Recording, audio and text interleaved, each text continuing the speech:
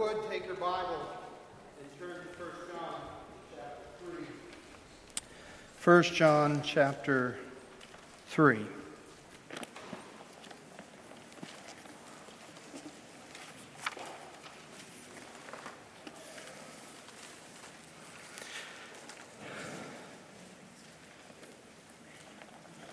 Do want to take just a second before we get started and tell all of you thank you for your patience with everything that's going on in here. We probably still have another 6 weeks of installing windows, getting the right size blinds in here, carpet, all of the rest. So it's going to be messy for a while. And one of the things that you all have to understand is most of what is happening inside the sanctuary is being donated by our contractor. And so when they're being gracious with so much, it's really hard for me to follow along behind them and nitpick what they have and have not vacuumed at the end of the day. So I'm okay with a mess for a while if we get a clean place to worship in the end. And really, I can't wait till it's all done and we can talk through how the Lord has provided so graciously during this time. But thank you is the intent for being patient with all of this. All right, 1 John chapter 3, and we're going to be in verse 3 specifically today. If you're a first-time guest with us here today, we're so thankful that you're able to be here. There is, in fact, in front of you, in the seat in front of you, a copy of the Bible. That is our gift to you. And 1 John is close to the end. It's right behind Revelation, in front of Revelation, rather. And so if you could turn there, 1 John chapter 3.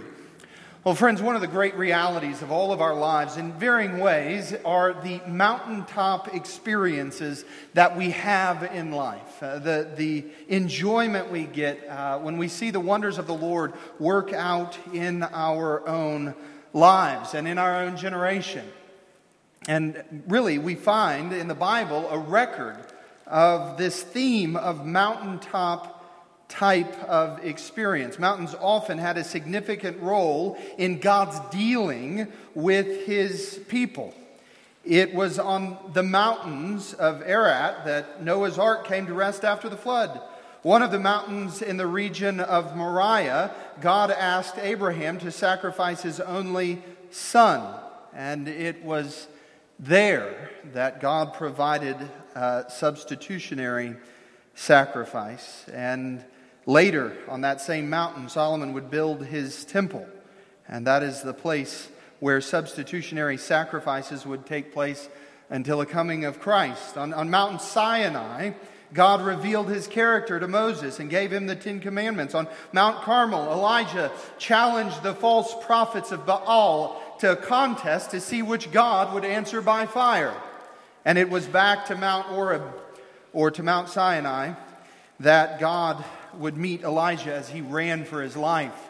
And Elijah met him there in that gentle whisper or still small voice. Jesus taught His disciples on the Mount of Olives, and He was transfigured on a mountain. And one of the verses that we read, our New Testament verse, deals with the reality of what happened when He came down from that mountain. And of course, we can't forget Mount Zion, the place where King David built his city, where God would dwell with His people. And Revelation speaks of a Mount Zion as well, a place where we will dwell with Him eternally.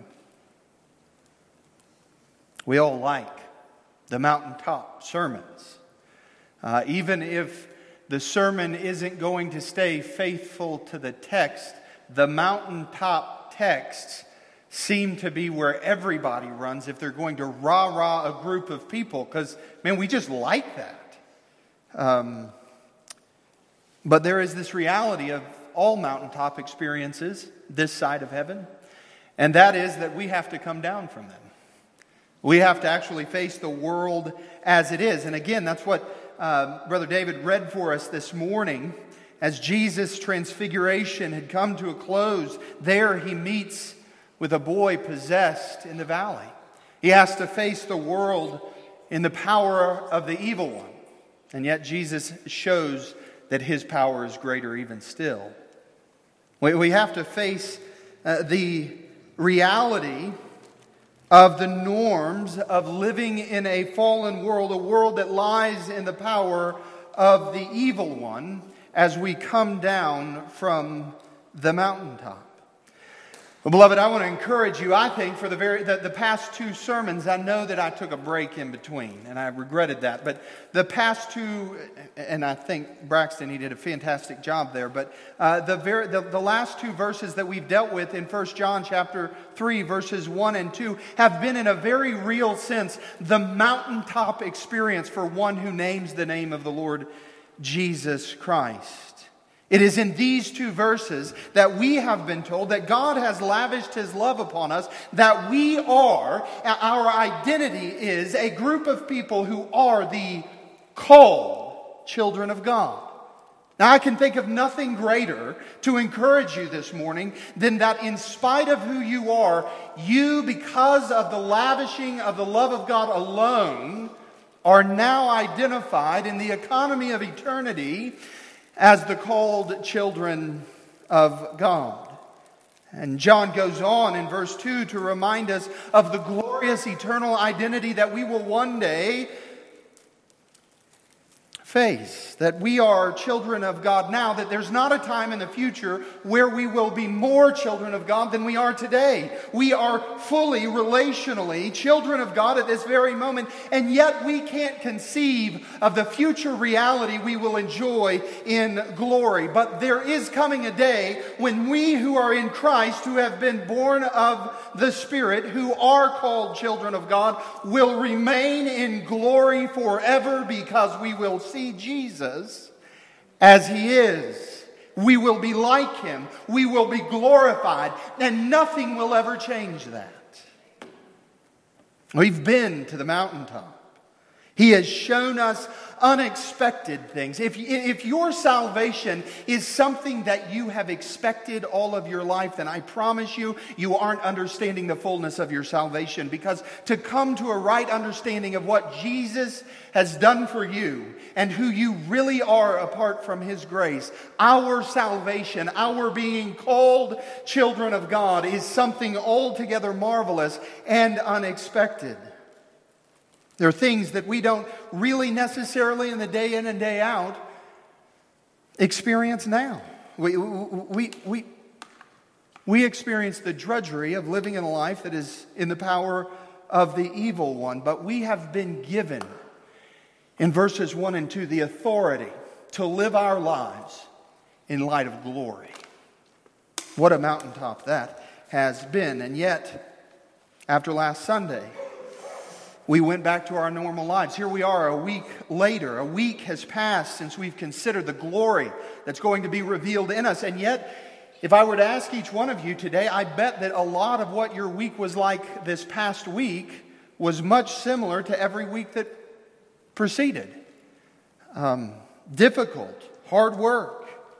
You see, we're confronted with the reality that before we enter the glorious nature of eternity, of seeing Jesus, we will live a life in the flesh. We will live a life on the earth. A life in the fallen earth that is in the power of the evil one. A world that does not know Jesus and does not know us. We will live a life continuing in some sense to battle our old nature.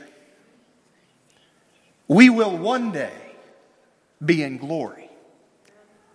But the difficulty that we have to face today and tomorrow and every day until His coming is that we still live in the here and now. We seemingly have come down from the mountaintop.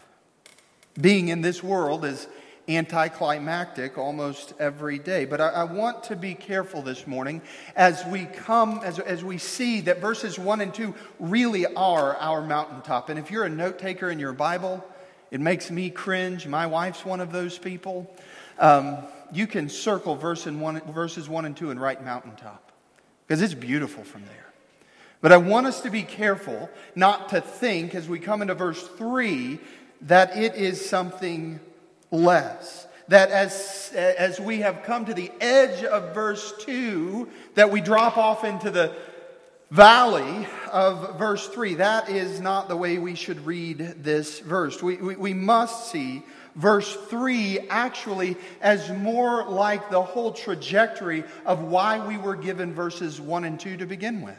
Verse 3 is the natural outcome of verses 1 and 2. And in some respect, if we live our lives, as difficult as they may be, in light of verses 1 and 2, in the command, in the reality, in the argument of verse 3, we will live the mountaintop experience every day of our lives, no matter how hard they are.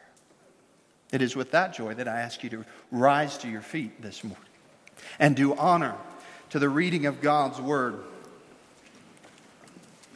We'll begin again in verse 28. John writing here under the inspiration of the Holy Spirit, "And now, little children, abide in Him, so that when He appears we may have confidence and not shrink from Him in shame at His coming. If you know that He is righteous, you may be sure that everyone who practices righteousness has been born of Him. See what kind of love the Father has given us, that we should be called children of God, and so we are. The reason why the world does not know us is that it did not know Him. Beloved, we are God's children now, and what we will be has not yet appeared. But we know that when He appears, we shall be like Him, because we shall see Him as He is. And everyone who thus hopes in Him purifies himself as He is pure." May God add His blessing to the reading of His Word. Would you pray with me? Father God, we come into your presence this morning, and we acknowledge the reality that we have taken verse 3 far too lightly in our own personal lives. Father, I ask that you would write this verse onto not just our minds, but the conscience of our heart, that we would live under the weight of your word, and that you would receive glory from our lives. In Jesus' name, amen. You may be seated. Again, we all love that mountaintop experience. But again, we must see that verses 1 and 2 have really just prepared us to understand verse 3. If you remember the mountaintop experiences of Jesus' transfiguration, there's Peter. And he says, as Christ is being transfigured, he says, let us build 3 tabernacles. Let us camp here. Let us stay here. But Jesus knew better. He knew that there was work to be done, that redemption must be accomplished in the world that was ravaged by sin.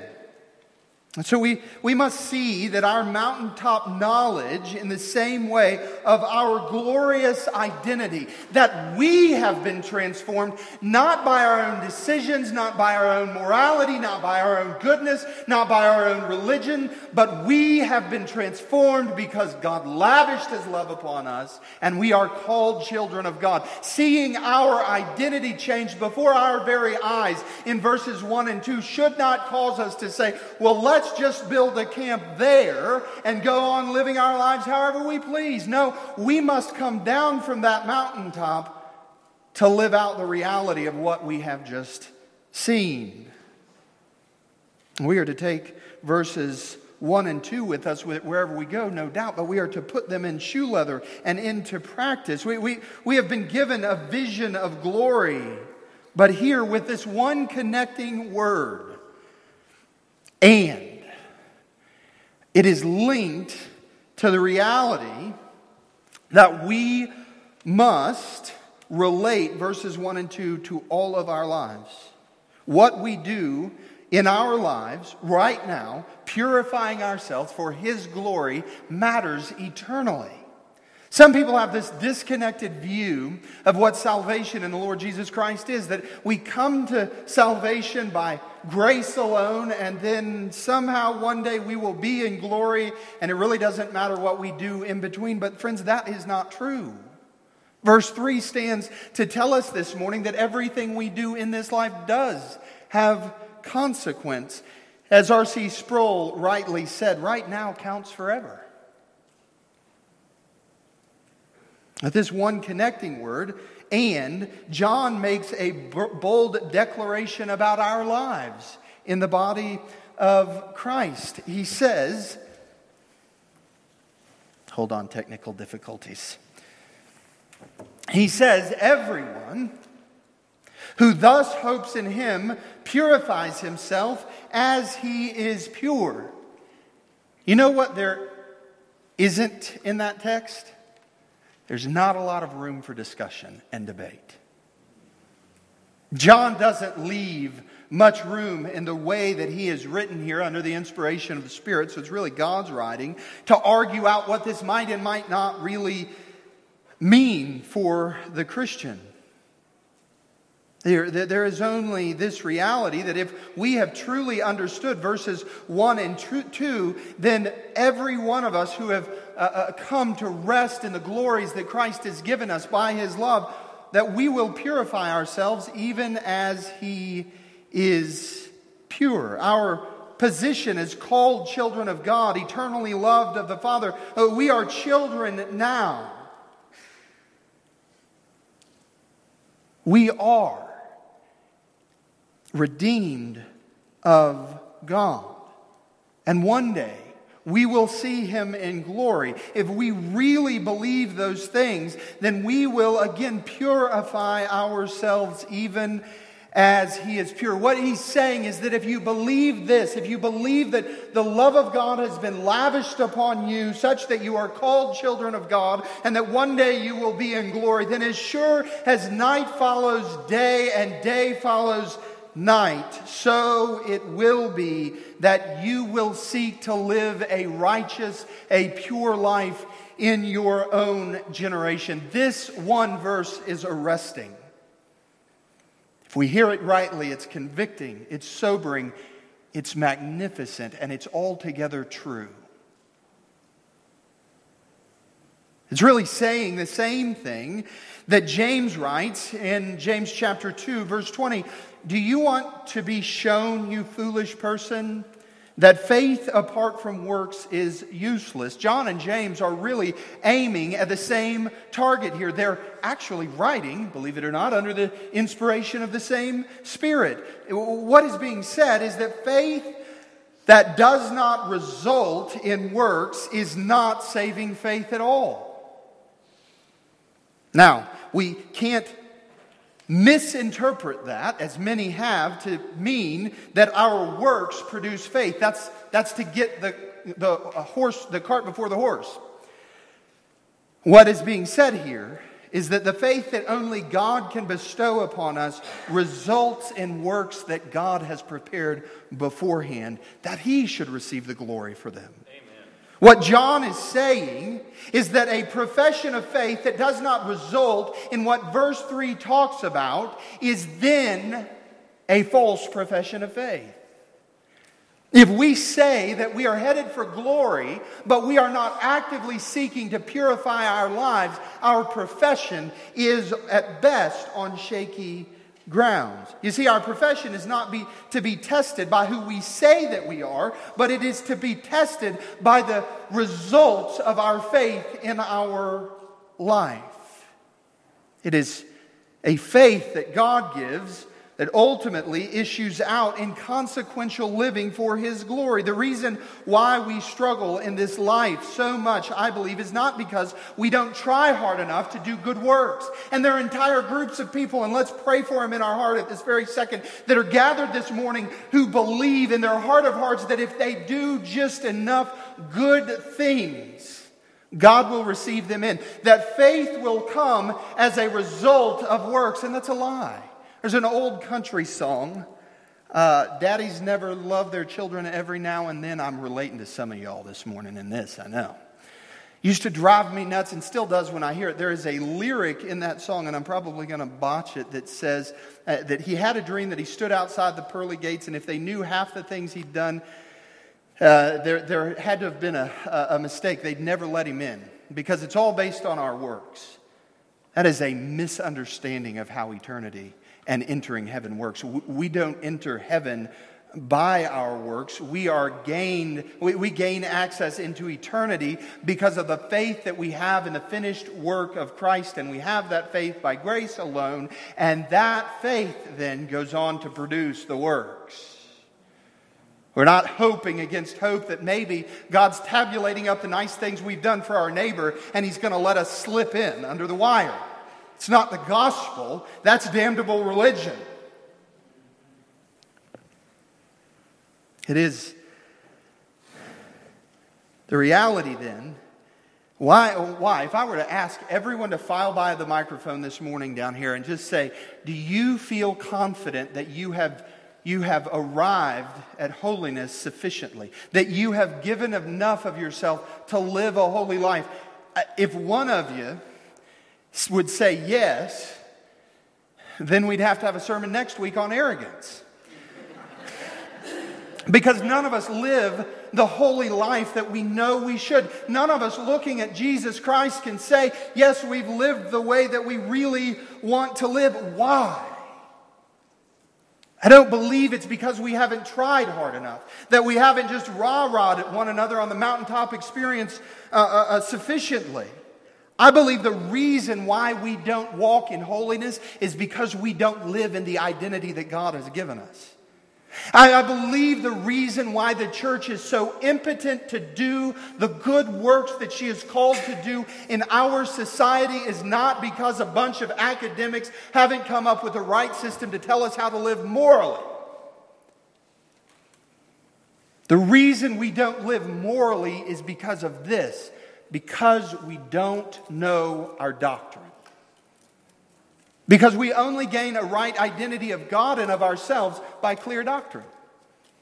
And so the reason we don't see a church that is living the life on fire for the glory of God, abandoned to self, is because we ultimately have failed to hold on to substantial doctrine.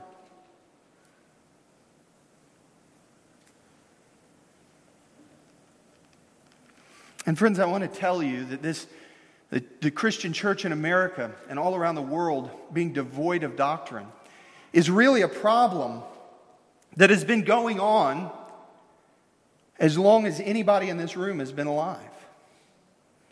And so the problem presents itself to the church today when we come and we say, well, I want to live the faith that I was taught. But if that faith isn't rooted in the doctrine once for all delivered to the saints, then ultimately it leads into weak Christian living. Friends, some of you have been blessed with good doctrine. But so many of us come from a position of not knowing doctrine well. And you know what happens when we don't know doctrine well? Some good old boy who's very well intentioned will get up in this pulpit and just tell us how to live. You see, the Christian church for the better part of 150 years has been aiming at the fruit detached from the root. The church has been aiming at the outworking of wanting to see the church flourish while cutting off the entire tree from the vital life-giving doctrines of grace that God has bestowed upon His church. And what results in light of that is disaster. For years, the church has aimed at morality and ethics and behavior. We'll even get on CNN and we will debate with people who are dead in their trespasses and sins about whether or not we can come together and agree ethically on how the world should work. But friends, here's the reality. Our lost neighbor, until they come to Christ, do not get to traffic in verses 1 and 2. They're not headed for glory, they're headed for hell. And so their ethic, their worldview, how they'll live, their morality will be largely different from ours. Because there's nothing in this world, there's nothing in this life that is ultimately going to satisfy someone that has been promised eternal glory. And won't work. Think about it, friends. Look at the fruit today. And listen to what is being said all over the place. You don't have to take my word for it. People will defend this idea that doctrine doesn't matter. And then at the same time, if they're going to peddle that, and they have been for years, then they have to live with the consequence. A church that is seemingly passing from having a position of authority in the culture. We don't gain a position of authority in the culture by diluting our doctrine. We gain a position of authority by standing strong in doctrine such that people begin to flourish and that the genuine fruit of holiness results in their lives. And then the world turns and looks and says, my word, God must be at work among those people. That is how we see change in our society.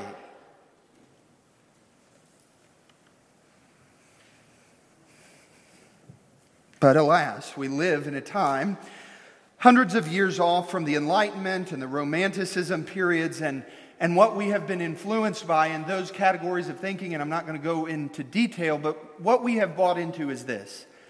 For generations, the church was taught doctrine and to stand into those doctrines and to defend those doctrines. But what she has now is a type of belief that says what you believe yourself is good for you and nobody can correct your system of belief. You are the ultimate authority, which is a lie.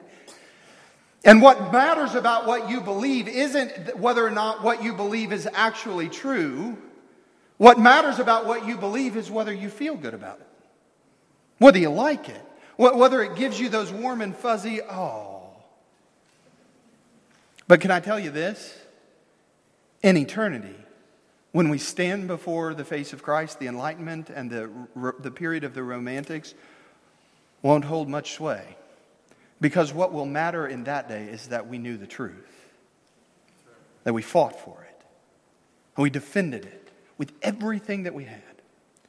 And that our joy was not just merely to have a bunch of head knowledge, but to allow our hearts and all of our life to be conformed into the image of Christ.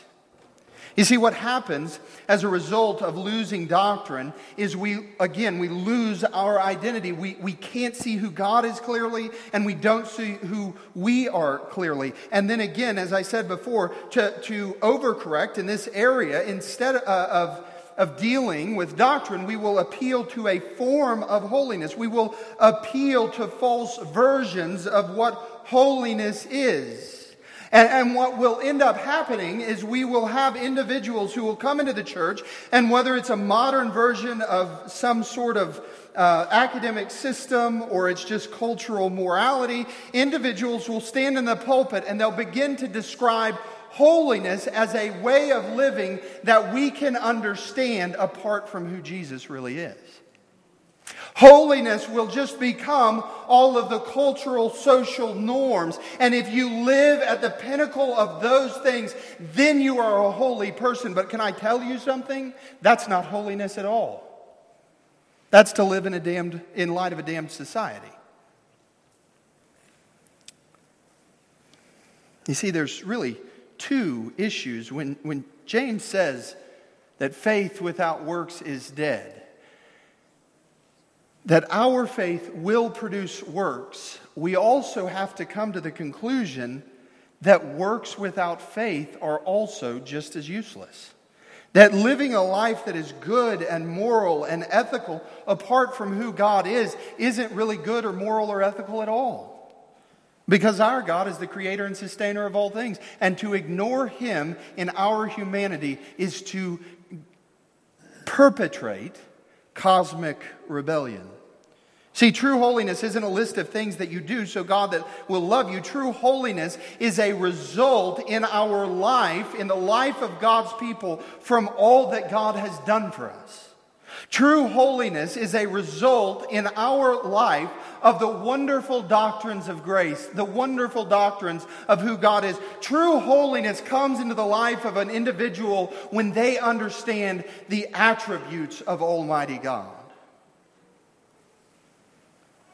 Because we understand who He is by our doctrine, and so naturally we will seek to live in light of Him by faith. Because we know that we are bound for glory, because we know that Christ will return, because we know that He has paid for our sins, because we know that He is our advocate this very moment, because we know that we are His children now, we will then purify our lives. That's what John is saying.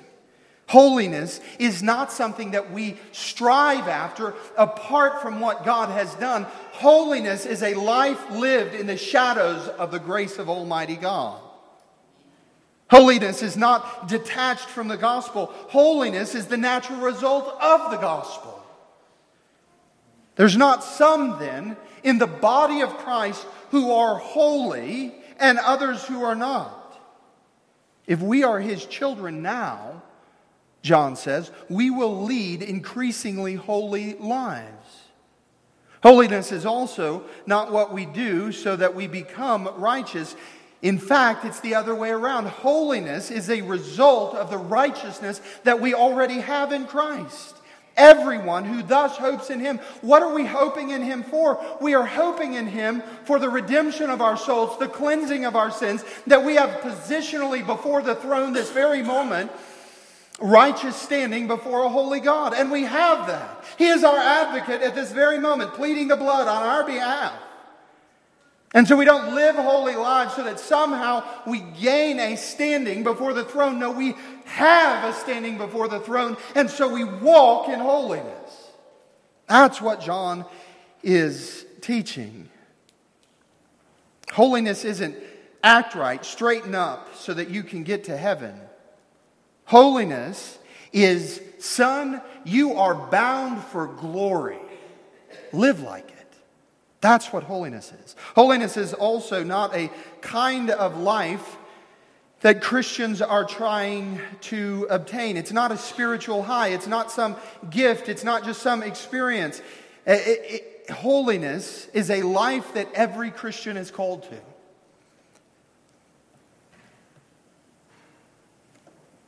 Again, some would portray holiness is something, well, some people in the body of Christ are called to be holy. In fact, in these conversations I'm having, y'all pray for me with our missionaries.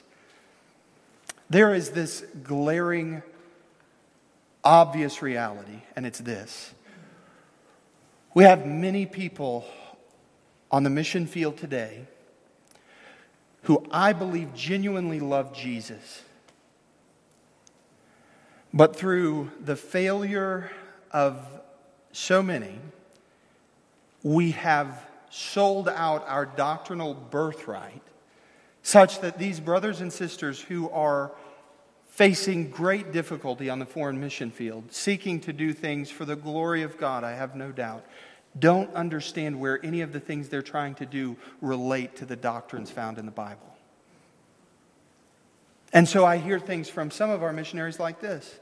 Well, some people just come to Jesus so they can get into heaven, but they really never grow. John would say, no, son, if they come to Jesus and they never grow, they're not going to heaven. Sobering reality. But friends, this is the sad reality. We're paying missionaries to go on the field and tell people, as long as you say this little prayer, you're guaranteed heaven. Do you know where that's found in the Bible? Nowhere. If you have no desire to be holy as He is holy, if you have no desire to be conformed into the image of Christ, then John is seeking to wake the church up. Then you are not in Christ at this moment. And so what would be the encouragement to that individual? Run to Christ. Repent. Turn to Him. Seek Him. Seek to understand His Word.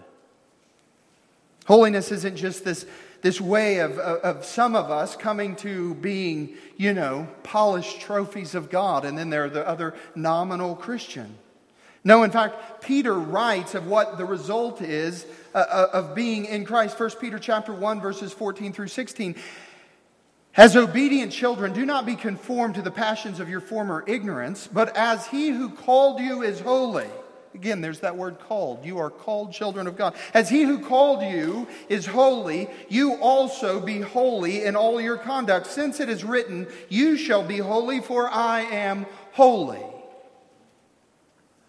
Now, I hope that by this point, in the 5 years of my ministry, you're not misunderstood about where I stand on the issue of justification. And really, here's the big thing. It doesn't matter where I stand, it matters what the Bible says. And the Bible says with clear emphasis that justification is by faith alone, and it is the work of Almighty God alone. Hard stop. No argument. Now, there are arguments, they're just not good ones. But here's what's happened, and I'm getting a little off my notes, so forgive me if I go back to those and I have to hunt. But here's what has happened over generations. Salvation, as the Bible records it, is monergistic. It is God alone. And then our sanctification, our growing in holiness, is actually depicted all throughout the Bible as a fight for faith, as something that is synergistic, that the Spirit enables us to do, but that we fight for. And here's what has happened in the church over the past 200 years. Those things have been flipped. And now our justification is synergistic, and we help God get us into the kingdom. We do some part of the work here, but if He wants us to be holy, then He better just zap us with a big lightning bolt of holy, because there's nothing we can do about it. And we've lost the gospel entirely in that kind of thinking, because that's not what Scripture teaches. The Bible teaches us that we are children of God now because we are called, because God has bestowed His grace upon us, because we heard the gospel and we turned in repentance and faith only by the working of God, removing our stony heart and giving us a heart of flesh. And now we are all called to the life of holiness. We are all called to live in light of what Christ has done. Holiness isn't just some gift that might or might not be bestowed on the individual Christian. It's not something that we go to a conference hoping that God lets us hear from an actual good preacher where our minds expanded and all of a sudden we have capacity to live righteously. So many falsely think that we receive our sanctification the same way we receive our justification. That ultimately we just absorb it, and some are holy and some are not. But that misses the gospel. When we come to John here, he reminds us of who we are in verses 1 and 2. We are called children of God. We will one day be in glory. And if those two things are true, then as sure as day follows night, we will purify our lives. We will walk in holiness. Consider what Paul wrote in Philippians chapter 2. Therefore, my beloved, as you have always obeyed, so now, not only in my presence, but much more in my absence, work out your own salvation in fear and trembling. For it is God who works in you both to will and to work for His good pleasure. If we are really in Christ, if we are really indwelt by the Spirit of God, then His Spirit is going to push us in the direction of seeing that we are not pure, and we will desire purity in our lives. If we really believe verses 1 and 2, if we really believe that we are a child of God, that we are destined for glory, that we will see Jesus as He is face to face, that we believe that He is coming again, and that He is the King of Kings and the Lord of Lords, and the one who will one day rule over all creation, and that He will destroy every ounce of evil in this world, then we as Christians will live our lives trying to destroy every ounce of evil in our soul. That's what John is saying here. So what is holiness? What does it mean, this purifying of ourselves? Well, one, we need to know that there is a difference between cleansing and purifying. You remember in 1 John chapter 1 verse 9, John told us if we confess our sins, I think we read this morning, if we confess our sins, He is faithful and just to forgive us our sins and to cleanse us from all righteousness. Cleansing happens. Now, my wife could come up here and give an entire sermon, if we were egalitarian, she would, on what cleansing means. She is the cleanliest person I know on the planet. She can clean everything in our house outwardly, and it still may not be pure. The surfaces of the countertop in the kitchen are always spotless. There have been arguments, to my shame, in our home where I've looked at my wife and said, can we just leave a dirty sock in the middle of the living room so it feels like people actually live here? Like I feel like the Better Homes and Gardens crew is about to show up at any minute, and I'm going to have to gather my books up and go somewhere else so that I'm not out of place in this anyway.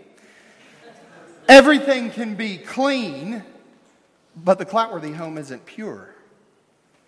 It's not through and through purified. Your cleansing takes care of the outside. And there's a real, I think, lesson here for us in the understanding of our justification, that as we stand before God, we are removed of our outer filthiness and we are robed in the righteousness of Christ. And in a sense, when God looks at us, He sees us in the righteousness of Christ, and we should rejoice in that. But in the flesh, we know that there is yet remaining sin. There is still an old sin nature that we war against. Now that old sin nature in the life of a true Christian is passing away, but it is an old sin nature that we still have to contend with in our lives. We still have to purify this, because here's what happens.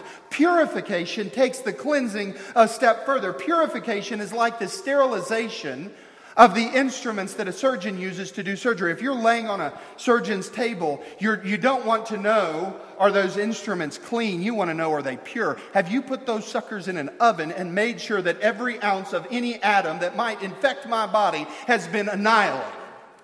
That's what you want to know. And so purification, it deals with everything that is internal. Another image of this is found in Malachi chapter 3, speaking of the metallurgist, or of God putting us into difficult situations in our lives and refining us the way a metallurgist does metal in a fire.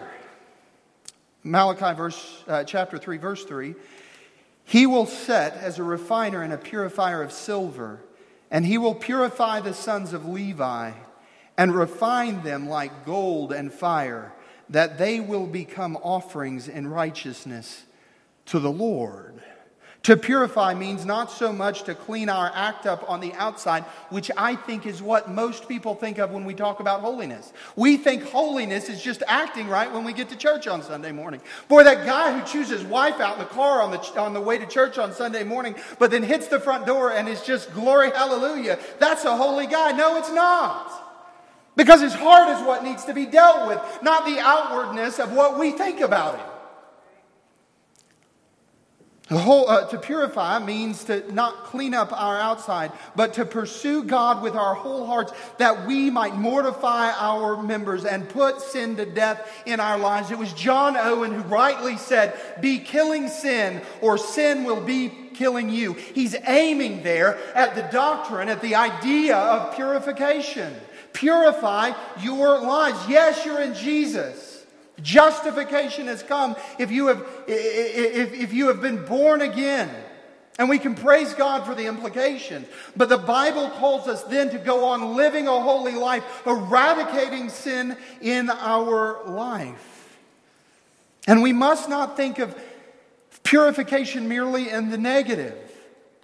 We have had our sins removed in our cleansing by the atoning sacrifice of Christ. Our purification is more in the positive. It's seeking to be like Jesus. It's getting rid of everything that would dishonor Him, and it's living in light of the glory that will be revealed when we see Him as He is. Purification is seeing Jesus clearly and desiring with everything in us to behave like Him. And so none is righteous, none is holy, because none of us have been purified through and through. There is one word that we use to express purity, and it is the word Christ-like. To be Christ-like is to be purified, to be holy. And friends, again, I really believe with everything in my fiber That if we believe that somehow holiness or purity is something that is just passive and we just wait for God to do in our lives, then we miss what the saints of old believed and what God told them. And that is this, that the life that is going to be purified, that is going to be holy, is going to be a fight. It will be a battle. It will be all-out war against the world, the flesh, and the devil. You will not wake up one day this side of heaven and say, boy, I'm taking the day off, and God wants me to. Every day is a day to engage in battle for the glory of God in the purification of your soul. And you don't do that alone. Don't misunderstand me. Synergism means that God is at work in you, doing the work as you yield to Him. We have to see that the life of a Christian seeking purity is a battle. Think about all of the places in Scripture. 1 Timothy chapter 6, fight the good fight of faith. Romans chapter 8, put to death the deeds of the body. That's also in Colossians chapter 3. Ephesians chapter 6, put on the whole armor of God. 1 Peter chapter 2, abstain from the passions of your flesh, which wage war against your soul. Matthew chapter 26, he told the disciples, watch and pray. 2 Timothy chapter 2, share in the suffering as a good soldier of Christ Jesus. Battle language. 1 Timothy chapter 1, verse 18, wage the good warfare. J.C. Ryle wrote a book called Holiness, and if you've never read a book on holiness, Robbie and I recommend this one wholeheartedly to you. Robbie had to read this to get to go to Washington, D.C. I don't know that it was his favorite read ever, but it was my favorite task of assigning ever to him. And there is a chapter in this book called The Fight that just eloquently lays out the reality of the Christian life, warring against our flesh in the power of the Spirit to become like Jesus. There's nothing more defeating in that fight for some religionists to show up and tell you that you need a second blessing from God, and until then there's nothing you can do to become holy. There's nothing worse than individuals saying, well, God wants some of His children to be holy, but not you. If you are born again at this very moment, here is your verse 3 is your declaration of war. Calling you to battle, to purify your life for the glory of the gospel. Ryle wrote in his work in the chapter on the fight, where there is grace, there will be conflict. There is no holiness without a warfare. Saved souls will always be found to have fought a fight. We will all have lived a battle. Now, how do I do this? Well, the first thing that we have to understand when we come to verse 3 is that there is purify in the verb form and there's purify in the adjective form.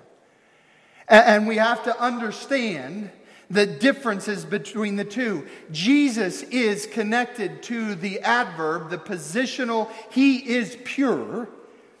And we have the responsibility of living in the verb, the purifying ourselves, in fighting the good fight to come into Christ likeness. The way that we do this is by seeking to be like Jesus. Consider what Paul says in 2 Corinthians chapter 7. Since we have these promises, beloved, let us cleanse ourselves from every defilement of body and spirit, bringing holiness to completion in the fear of God. Do you know why the church is so discouraged in her pursuit of holiness today? Because she is so evacuated of her understanding of doctrine. She doesn't know how to be holy because she doesn't know the fullness of who Jesus is. And that is the real weapon of our warfare, is to doctrinally understand who the author and finisher of our faith is. We don't seek after holiness to gain favor from others. We seek after holiness as we look to Christ and we see Him as He is beautiful and majestic and splendid and the only one that we really want to follow in this world, such that we would give up everything we own and our lives and our families if it means we get to follow Him. We must seek to know Him and be conformed into His image, to be fashioned. Think about that. That God has redeemed us from the fall, that we who were once dead in our trespasses and sins have now been made alive unto Christ, and we can see Him as He is, and we can pursue Christ's likeness, which is the same thing as holiness, and we can wage the good warfare, being conformed into His image, that we would be like Him, that He would mold us. There's another interesting mountaintop story that finishes out with the molding of something, and that is the narrative that you'll well remember in Exodus chapter 32, when Moses goes up to Mount Sinai and he receives the law, and he comes down, and what does he find? He finds that Aaron the priest has molded a golden calf so that the people can worship according to the dictates of their own heart. And did you hear what Moses asks Aaron when he comes down from the mountaintop? And the Bible says that his anger was red hot. He's ticked, y'all. And he says this, Moses said to Aaron, "What did this people do to you that you have brought such a great sin upon them?" And Aaron said, let not the anger of my Lord burn hot. You know the people, that they are set on that their hearts are set on evil, for they said to me, make us gods who shall go before us. Can I tell you something? There's an indictment that Aaron gives of himself in his response. You know these people are evil. Well then, you also, Aaron, have to know that these people are evil. And so if they come to you and in their hearts they say, Pastor Aaron, preach to us a God that looks like the gods that we've been used to for centuries, then what should you do, Aaron? Should you just kowtow to them and say, okay, let's collect the jewelry and make the idol? No, in fact, Moses gets to the heart of it. If you really love these people, you wouldn't give them the God that they want. You would speak to them of the God who truly is. Not that God would be conformed into the image that you're comfortable with, but that you would be conformed into the image that bears out His glory. Pastors who proclaim a Jesus that you're comfortable with, ultimately in the final analysis, hate your soul. And generally love your check. Let us aim for all that Christ is in this place. Let us aim for the doctrines that men and women have given their blood and everything of their lives for. Let us not think low thoughts of Jesus, but let us aim for the high calling that we have to see Jesus for who He is in all of His glory and the doctrines that have been handed down through the centuries, that we might be conformed into the image of the only begotten Son of God.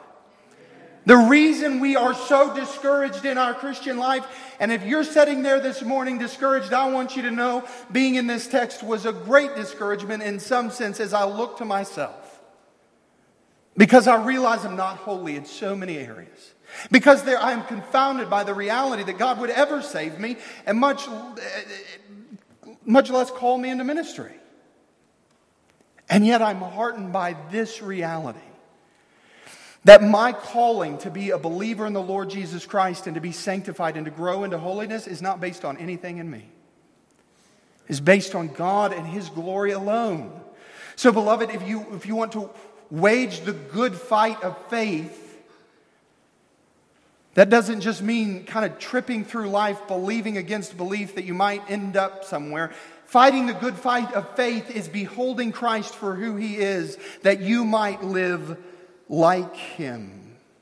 To fight this fight, we must set our minds on things that are above. Colossians chapter 3. Set your minds on the things that are above and not on the things that are of the earth. For you have died, and your life is now hidden with Christ in God. When Christ, who is your life, appears, then you will appear with Him in glory. Have you ever heard the phrase that someone is so heavenly minded that they're no earthly good? I think that's a lie straight out of the pit of hell. Do you know what I think that statement's aiming at, though? It's people who have misconceived. They don't understand what glory actually is. They're individuals who have been sold a version of heaven that is just the earth cleaned up a little bit. They've been sold a picture of heaven that is just about not having illness and having streets of gold and little puffy clouds to set on in eternity. That's not what we're headed for. We are headed for glory, where we will behold the face of Christ for all eternity. R.C. Sproul talks in his book on holiness about this dream that he had throughout his lifetime repeatedly, that he got to heaven, and I believe it's his father that he meets when he's at the gates of heaven. And he asks his dad, "Can you take me to go see the glory?" And his father responds, "Oh, R.C., his glory is everywhere. It permeates the whole world and eternity to come." And so we become useless in an earthly sense this side of heaven because we don't rightly, doctrinally understand glory on the other side. We see dimly, Paul tells us, and so we must study and we must seek to discern truth from error. We must look to Jesus and set our minds on glory and wage this good warfare. We must desire that our lives would not be spent merely building up intellectual, religious empires, but lives that genuinely long to see glory.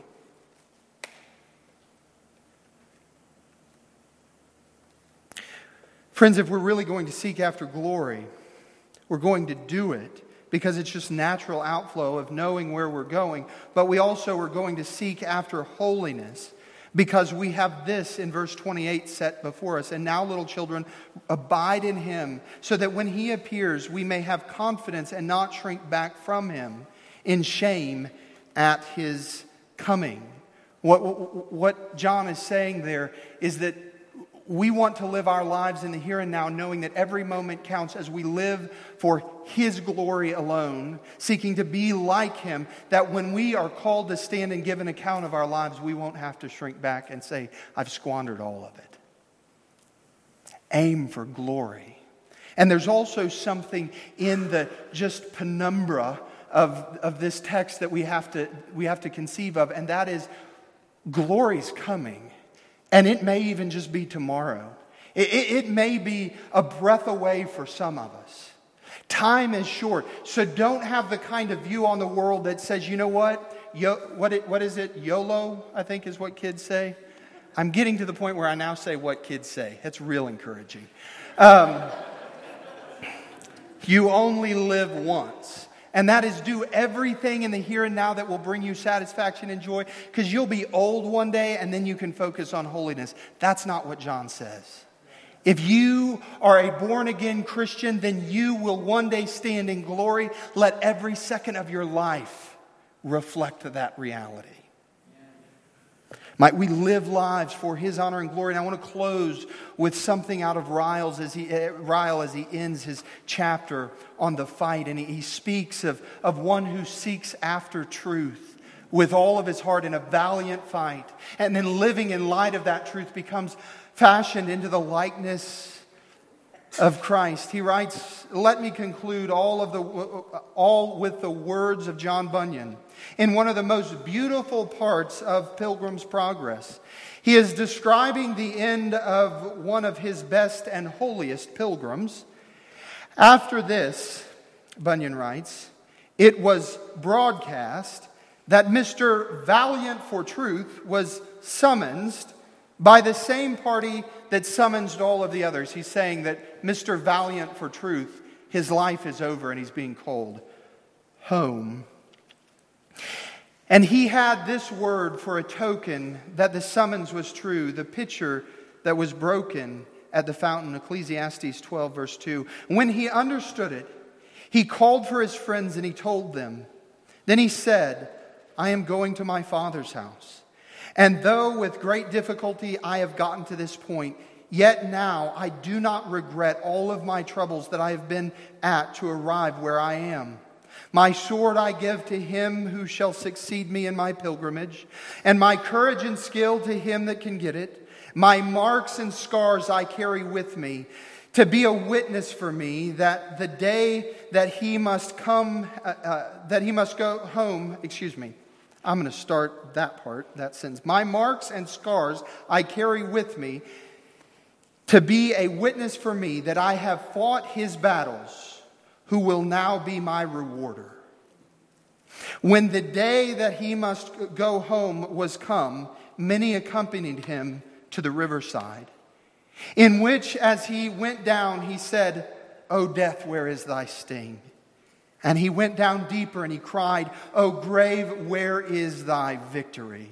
And so he passed over, and all the trumpets sounded for him on the other side.